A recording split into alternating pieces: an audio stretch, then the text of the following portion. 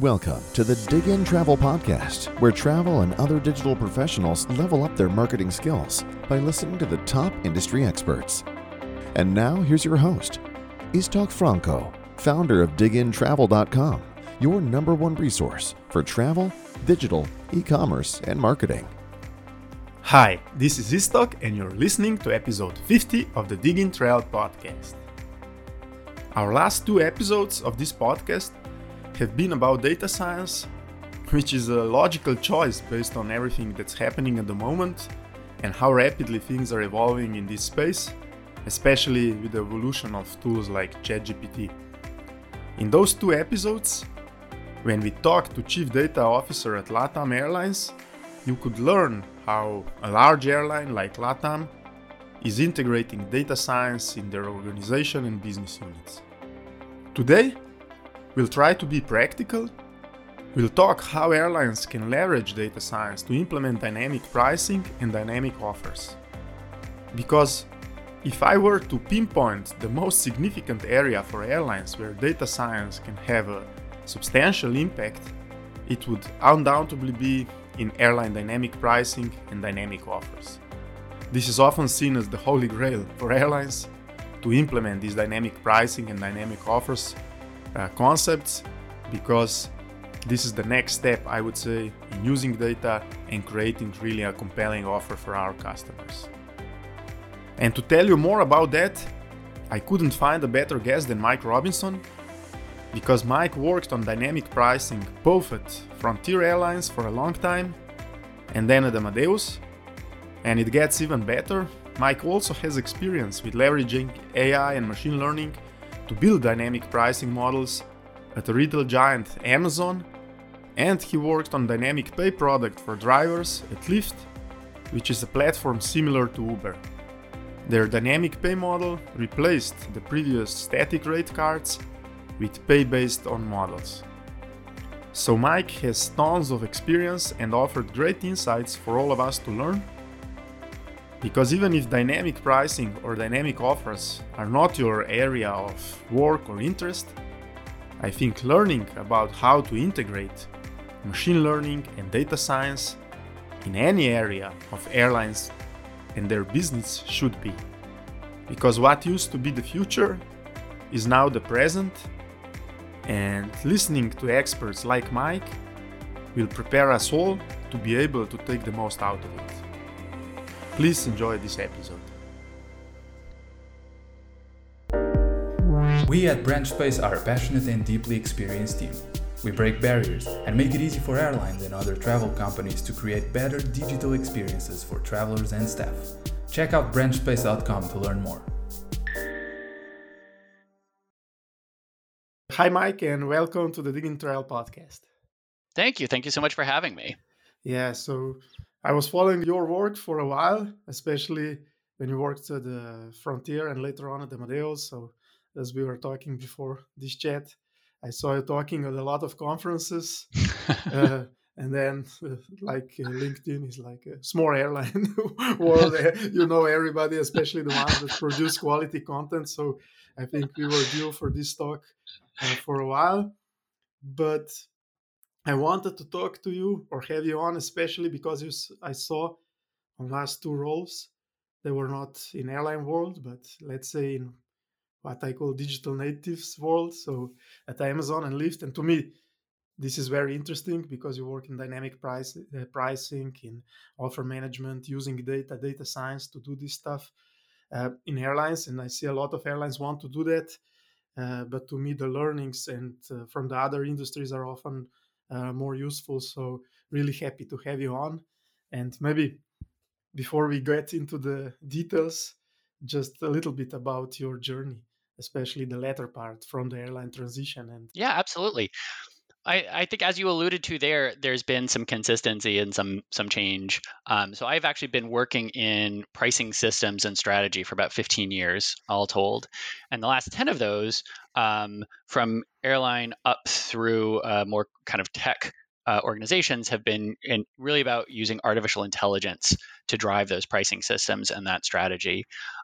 My roles have generally been in kind of biz tech roles. So this is a role where it's focused on integrating data science and technology into a team that's focused on something like revenue growth or innovation.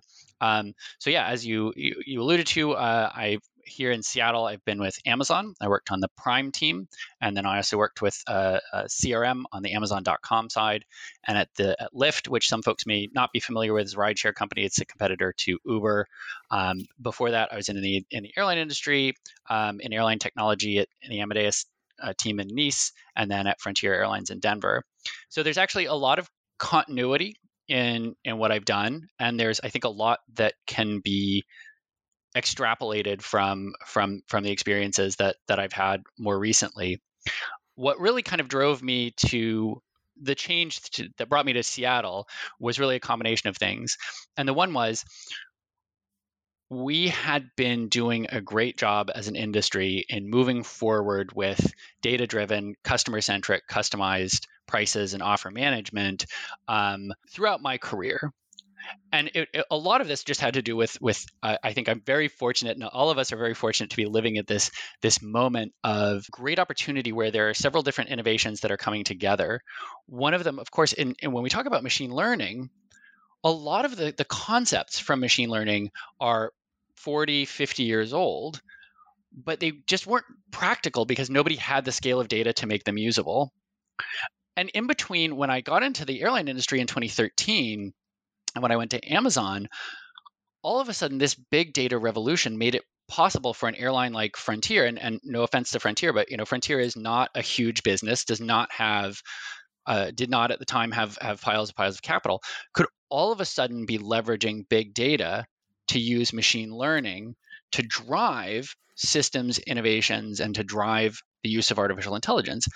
And that's phenomenal. I mean, this is, of course, not limited to airlines. This democratization of artificial intelligence, really that comes by, in part, by the technology, but also the thing we shouldn't forget is the data availability, which was really revolutionary. So I think that's something that's probably pretty familiar with folks here. I feel like customized pricing and offer management is something that has become broadly acceptable across the industry as a sort of a target. We were making great progress, as I said, at Frontier. I had a really wonderful team working with me in this kind of, we had a sort of biz tech team that was working on focused on ancillary product development, ancillary pricing. We transitioned from flat pricing to fully dynamic pricing. And this was we did this in partnership with Planetas Airline Systems that was deeply embedded with my team to bring in data science to leverage this big data capability. And then also with the Navitaire team, we used the APO module to actually implement, which is one of the really important things about data science is if you can't implement it, it ultimately is seen as valueless. What you said to me, it's very important, and also a key thing you said, democratization of this data science. I see with me personally, not only the capabilities and all these, let's say, SaaS platforms that you can now use, so you don't need big machine centers like data centers capabilities, but even the tools and languages. Like I personally, like I said, I play with R, with libraries, and there are now libraries and procedures to do almost anything. You don't need to be like a doctor in statistics to build your own models or to try some of the things to learn about these things. So these things are really important. And like we said, the later revolution, it's things like ChatGPT and all these things, which will make this even simpler. So not that you don't need to be a data scientist or a statistician. You don't even need to know how to write code. You just need to ask the right question. So I think this is the next step in this evolution. But maybe before we go into this latter part, so where we are now, what were some of the key challenges, or what were some of the key learnings when you started with this? You said, I don't know, 2013, 2014, and later at Frontier, trying to this migration, like you said, from flat pricing for ancillaries to try to use some dynamic models using data, even using some of these machine learning algorithms to do that. Yeah, I'd say probably the biggest challenges relate to how infrastructure was set up. And if you didn't have an infrastructure that could support any any machine learning, that you risked spending money, time, and energy on producing a machine learning outcome that was ended up in a report and ended up on a PowerPoint, and you can say, So well, hey, not actionable, like you said before. exactly. And I have found nothing is more annoying to senior executives than spending time and energy on something that just ends up with a report, because the first question is always, and what can I do with this? And if the answer is, well, nothing, because our systems are too limited, that does not play well. so that was a big challenge for us. And at Frontier, at Amadeus, this was all about integrating all of this capability so that it would function, and clear understanding that airline customers of Amadeus's airline customers were not interested in using machine learning to just get some sort of an insight and then go off and keep doing what they were doing, but actually integrating it into the Altea platform. At Frontier, we had to kind of bring things together in a different way, largely because we were dealing with very different timescales. Amadeus is develops the Altea platform. They've got I think it was 350 airline customers. It is a big deal, and changes are cannot be made in a matter of months. Whereas at Frontier, Frontier was going through very rapid transition, very rapid expansion, and really needed to see improvement, the sort of improvement that could really only be brought by artificial intelligence very rapidly. It was necessary to really communicate and at the board level what it entailed from that kind of biz tech perspective, that you can't just hire a data science and say, well, why isn't this working? Because that data scientist doesn't have the data that they need. What they output can't flow through the systems. So we had to produce effectively a 3-year plan and present that to the board and say, well, it requires this investment that goes across the entire system. So we do need data science capability. We need the data capability. We also need a means to be able to affect this. And what we said sort of time and again is, each one of them seems like it may be a discrete area of investment, but if you don't do all of them, you'll get a fraction of the benefit from doing any of them.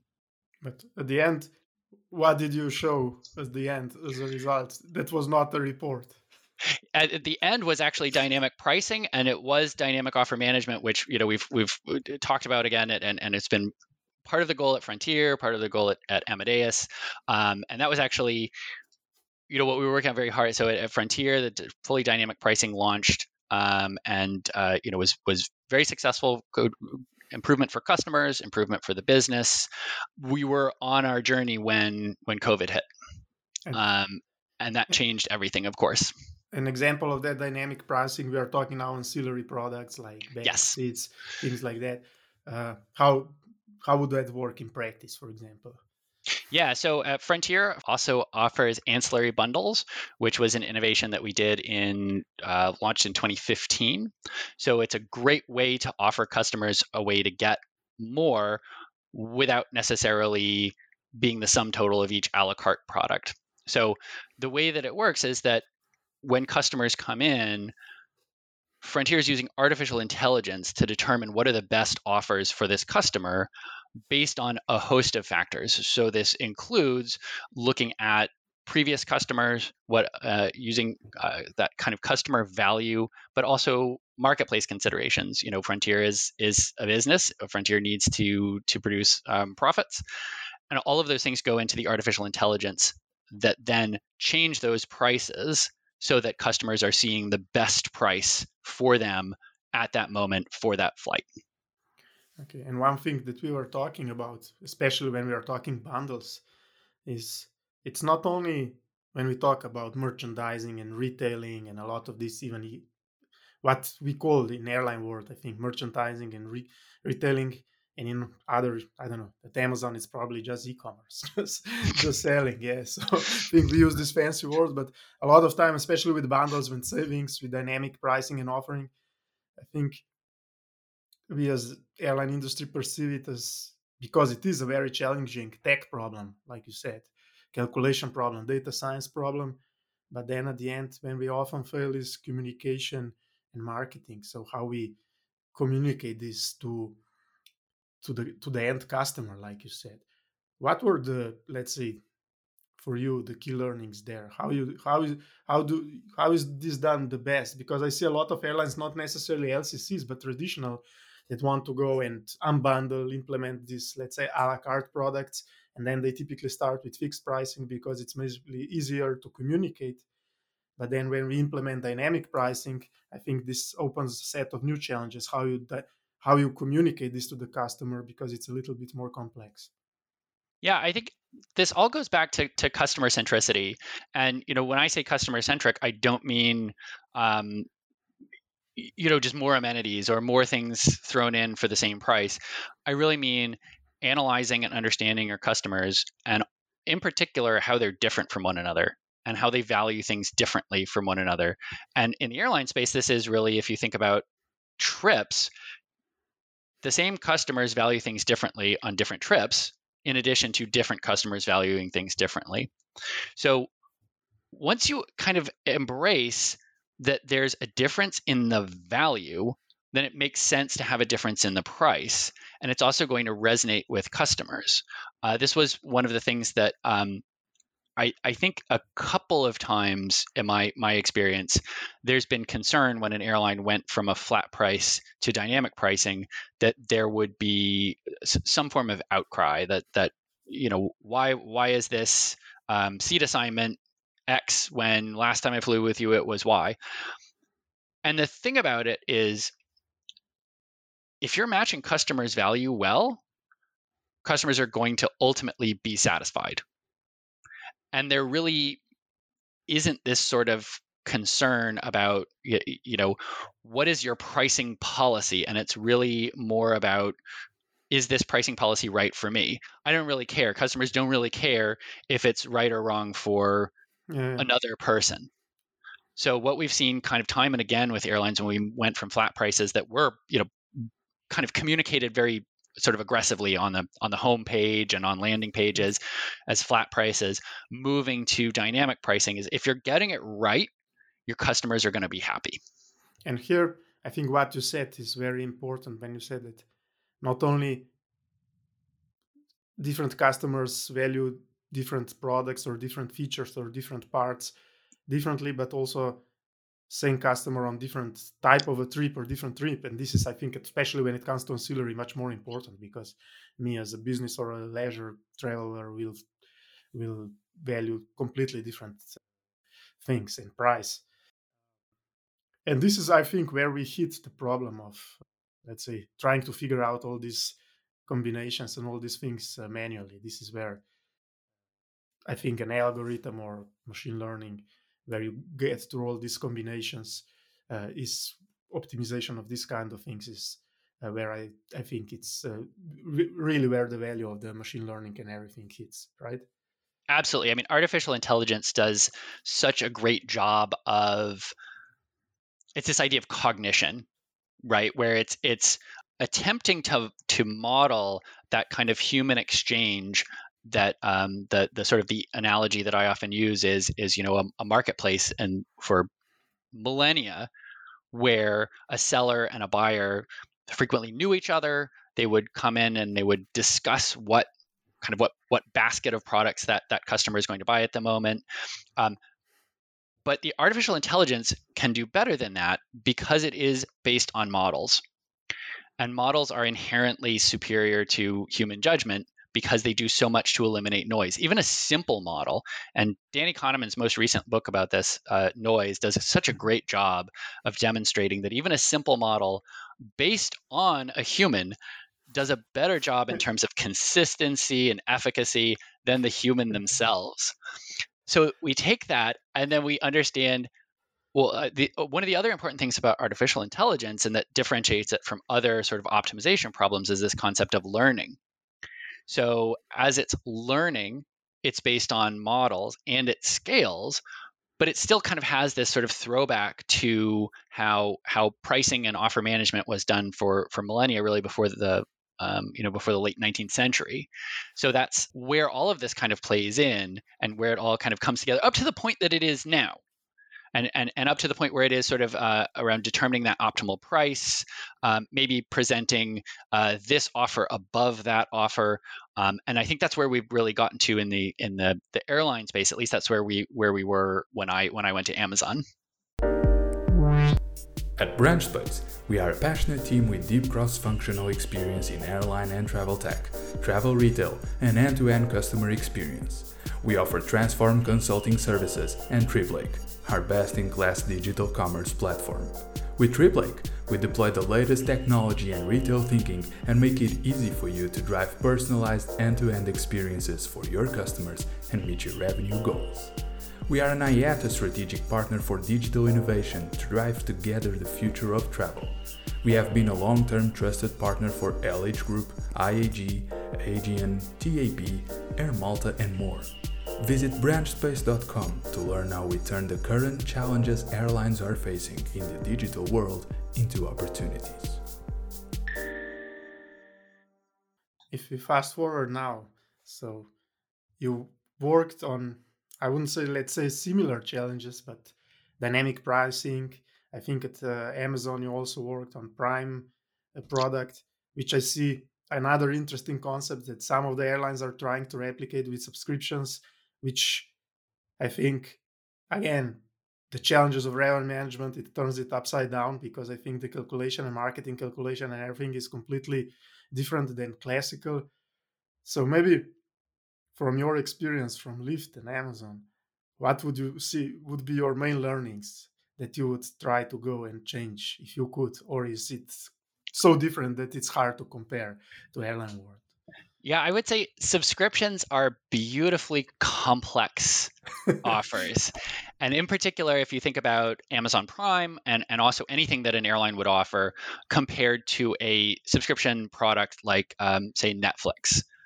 Netflix is I wouldn't say its pricing is simple, but it doesn't have the complexity of all the downstream impacts. Because for Netflix, all their money comes from the subscription revenue, and your memberships are they have a few different tiers, but that's basically it. With Amazon Prime, you are talking about a subscription program that also has this reach into how customers interact with all these other Amazon offers and products, and it changes how people behave. So it has this wonderfully complex interaction. Because the other thing is, people don't interact with Amazon the same as one another, and they don't necessarily have the same kind of change when they become a Prime member, or they're potentially stop being a Prime member. So there is a lot of complexity in that. I would say it's not impossible to model out.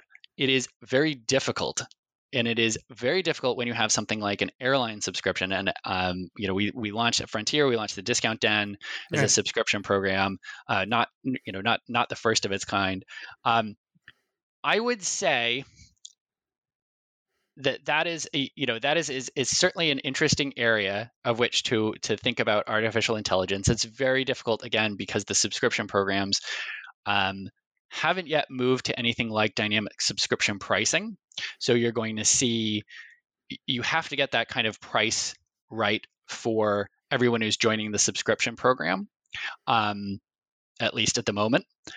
There are tiered programs, but sometimes that's not super useful, and it becomes very, very complicated if you have something like Prime, where the benefits are not inherently sort of step ups from one another. So Prime in the United States has multiple benefits, but they tend to be ones that will appeal to different people differently, as compared to like a Netflix program, Netflix step up plans, where it's just inherently you get more screens. It's very simple. You may or may not need them, but you understand what that is.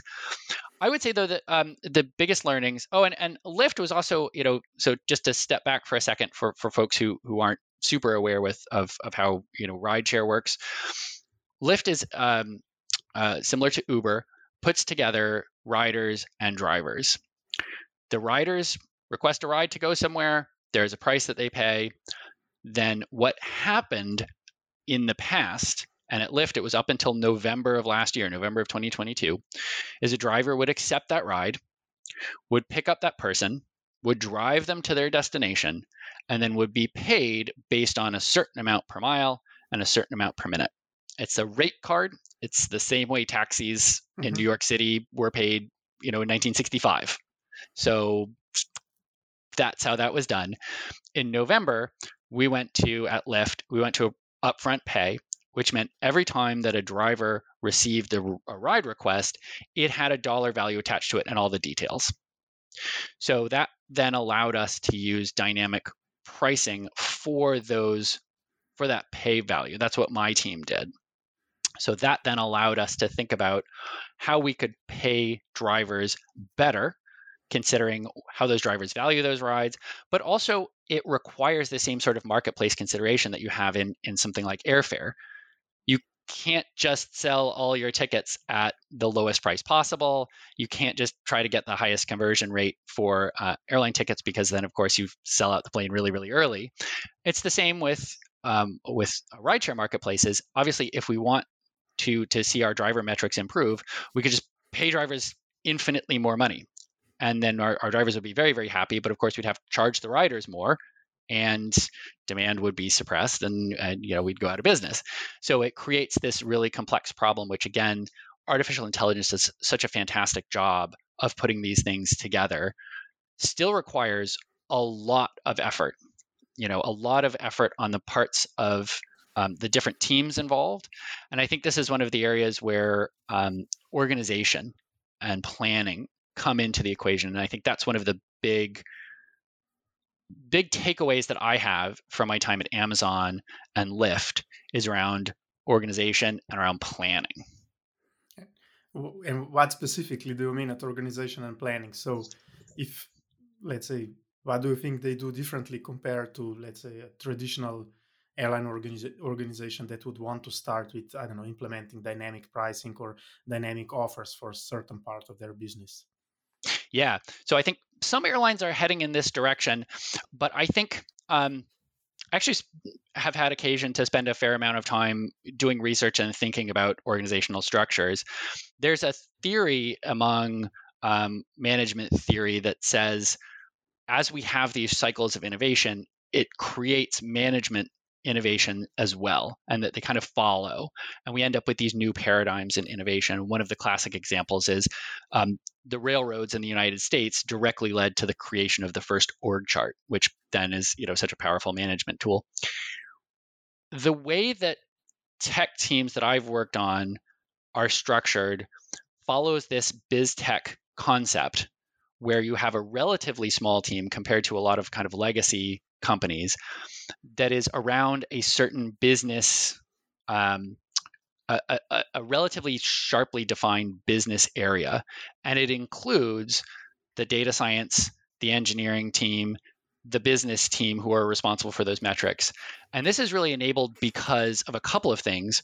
One is the push toward microservices away from a large technology solution, which then is supported by a large technology team that really can't be split apart. But now we're moving away from that to microservices. So you can have a discrete engineering team that's quite small, that's working on a specific service that it owns, that it does something specific and interacts with other services. On the data science side, likewise, it might have made sense when data science was very complicated and when data storage was very expensive to try to centralize that function. But now data storage is really, really cheap, and data science, as we were saying, has been so democratized. It's actually much more important to have those data scientists very, very close to the engineers and to the business team that they're trying to support. So this is the way that organizationally you have kind of this small team that is responsible for the science, the tech, and actually the business metrics. But would you say, so if I understand correctly, you would have like different business teams, agile business teams across organization, and then when they would came across or would see opportunity of addressing a certain business problem with the data science, they would have a small data science within this team or add the capabilities and try to solve and build a solution. which I agree. And I had, like, on prior podcast, I had the CDO's chief data officer from Latam who works for Uber, and he was talking about the similar things.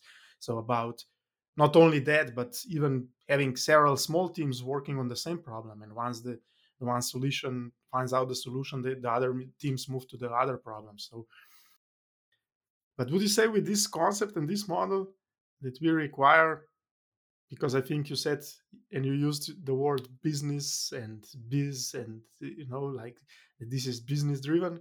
So do you think that requires the business leaders to be more educated about the capabilities of data science, about what's possible, so that they can basically push for this kind of, let's say, opportunities, and this kind of organization to embed data science within their teams? I would say not necessarily. And I think one of the things that um, is really necessary, I would say, for this structure to work in particular, because of course you're creating divisions, and I know that's one of the things which one of the challenges is how to deal with divisions when you could have competing goals, maybe even goals that are directly at odds with one another. So I think the other side of this, and I think what ultimately gets to your question, is in having a really robust planning cycle across teams. And at Amazon, and this is somewhat of a standard, it's on these 3-year plans. So you come up with a written 3-year plan of what your team, the problems or opportunities that your team has identified as being the most important, why those are the most important things for your team to be looking at, how you're going to solve them, why your solutions are actually going to work. And you write this out. And where everything that you're touching on other teams, if you have dependencies on other teams, you work with that team. And so you're integrating what they need from you or what you need from them into your 3-year plan. If you disagree, then you can put that in the plan. And Amazon has a specific concept called a hotly debated topic, where you say, we are not aligned on this one element. The reason we do X is this. The reason we do Y is this. We're seeking guidance on which to follow. You put that in your plan so that it's contextualized. Your senior leadership then reads these plans and they're able to make a really informed decision on really on the conflicts. And it really relies on, there is a trust and verify concept here. Teams are trusted to come up with what problems they're solving and the best way to solve them, although they do need to prove it. It does need to be written out. So if there's something glaring that's missing, it's more likely to surface that way. But there's a lot of trust, and that the idea is not that the leader is in there telling them minutely what to do.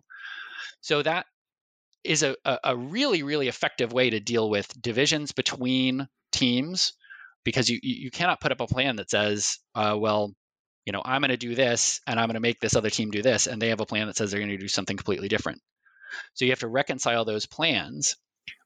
Amazon does it, like I said, it's a 3-year planning cycle, what you're going to do in the next 3 years, and then you turn it into an operational plan, OP1, and then that's what you execute on.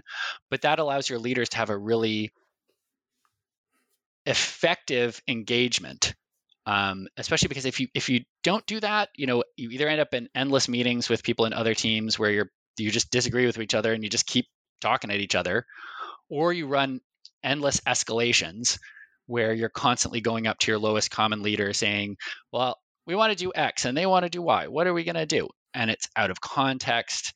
The leader may make a good decision based on a single meeting, but it may not really be the best decision based on the long-term direction of the company.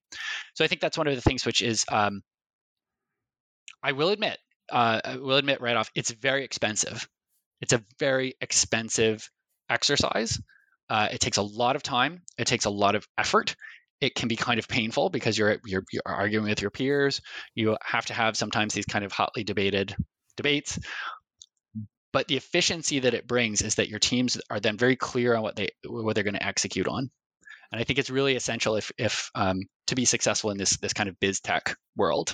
And how would you replicate it, for example, in practice, this model, let's say this organization model, let's say in the airline world? So let's say I'm a a leader of the revenue management department and I say, okay, we want to implement X or data science in, I don't know, certain areas. How would that look then in practice?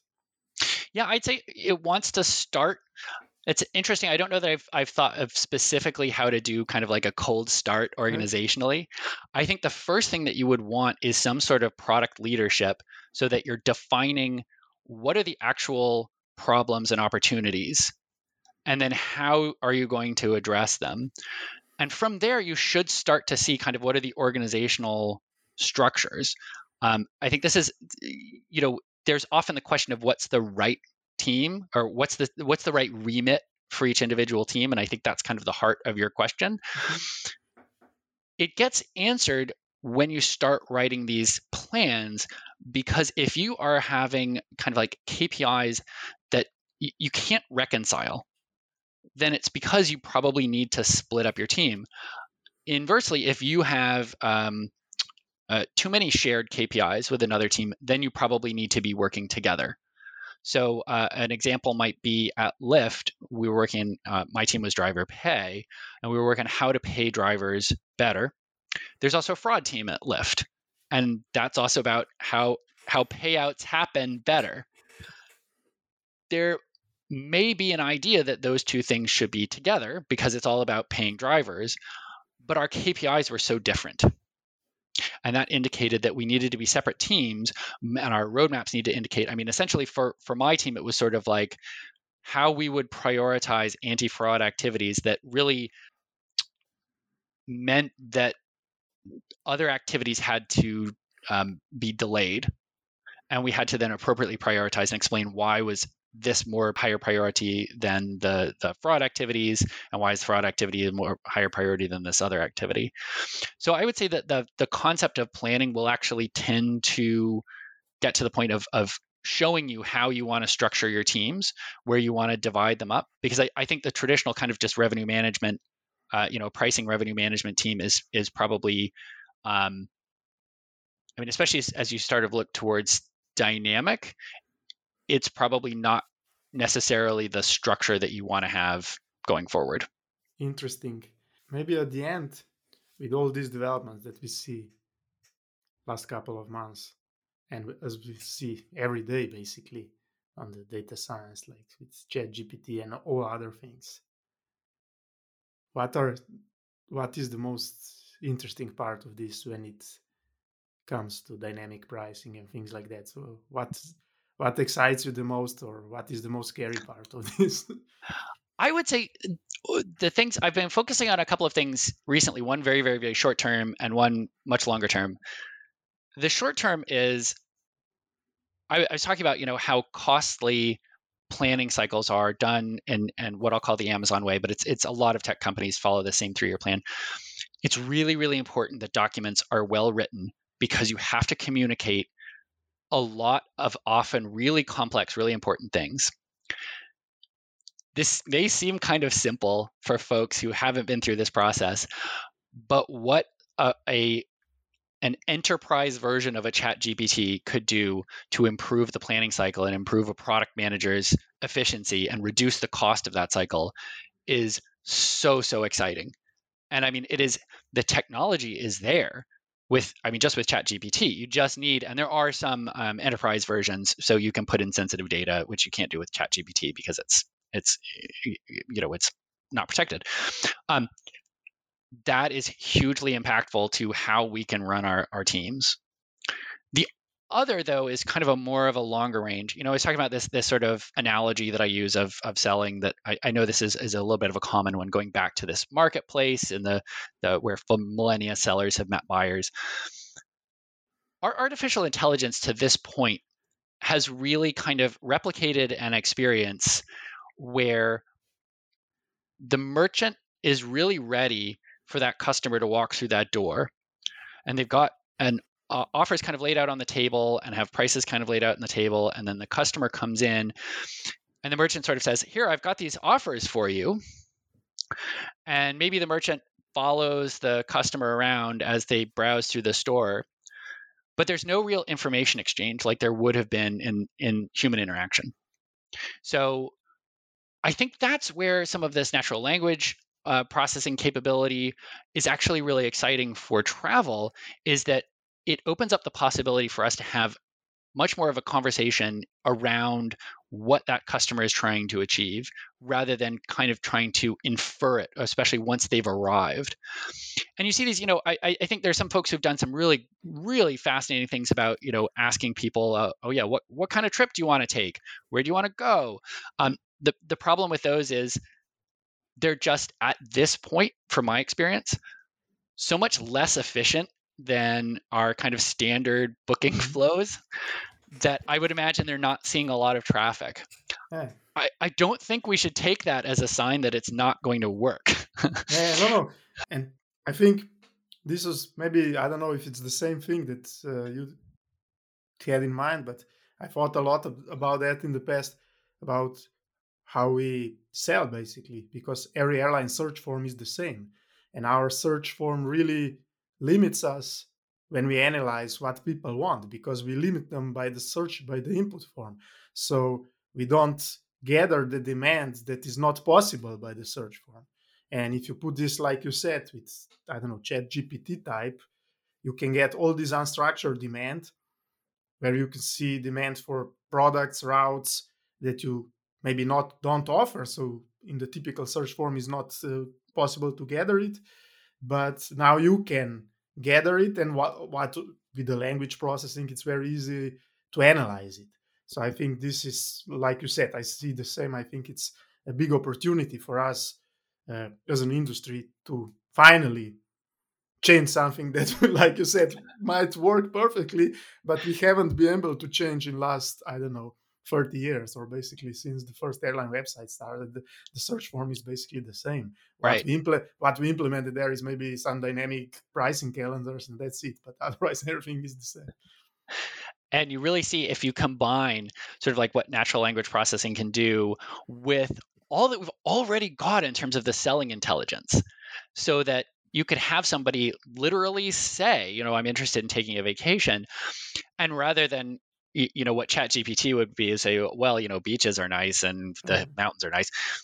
You would actually be able to predict what are really relevant, intelligent responses beyond the sort of thing that ChatGPT can do. But leveraging the natural language plus all the intelligence that we've developed in selling travel over the past, using artificial intelligence over the last 10 years. So I think that's very, very, very exciting. That's great, and a lot of things to think about.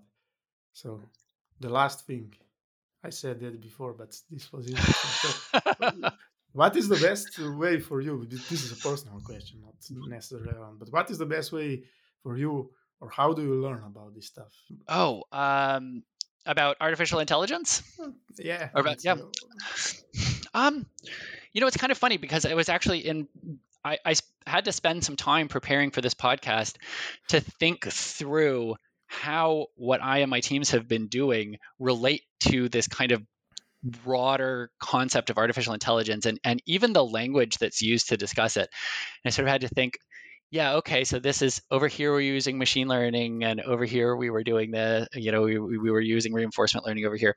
I think the thing is, it's so important to be able to try these things.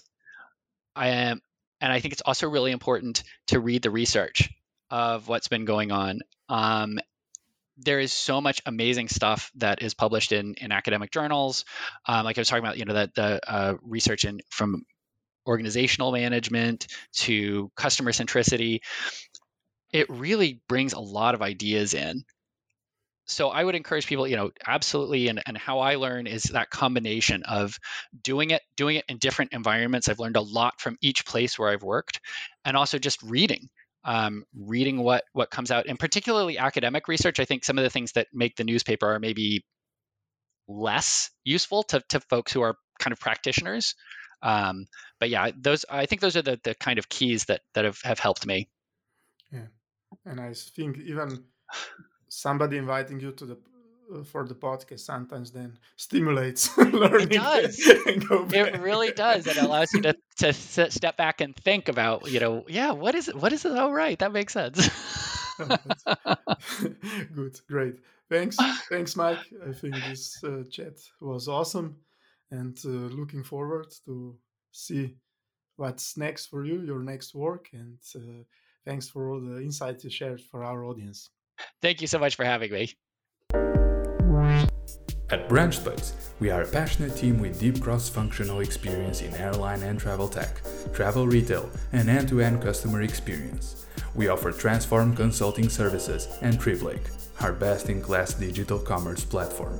With TripLake, we deploy the latest technology and retail thinking and make it easy for you to drive personalized end-to-end experiences for your customers and meet your revenue goals.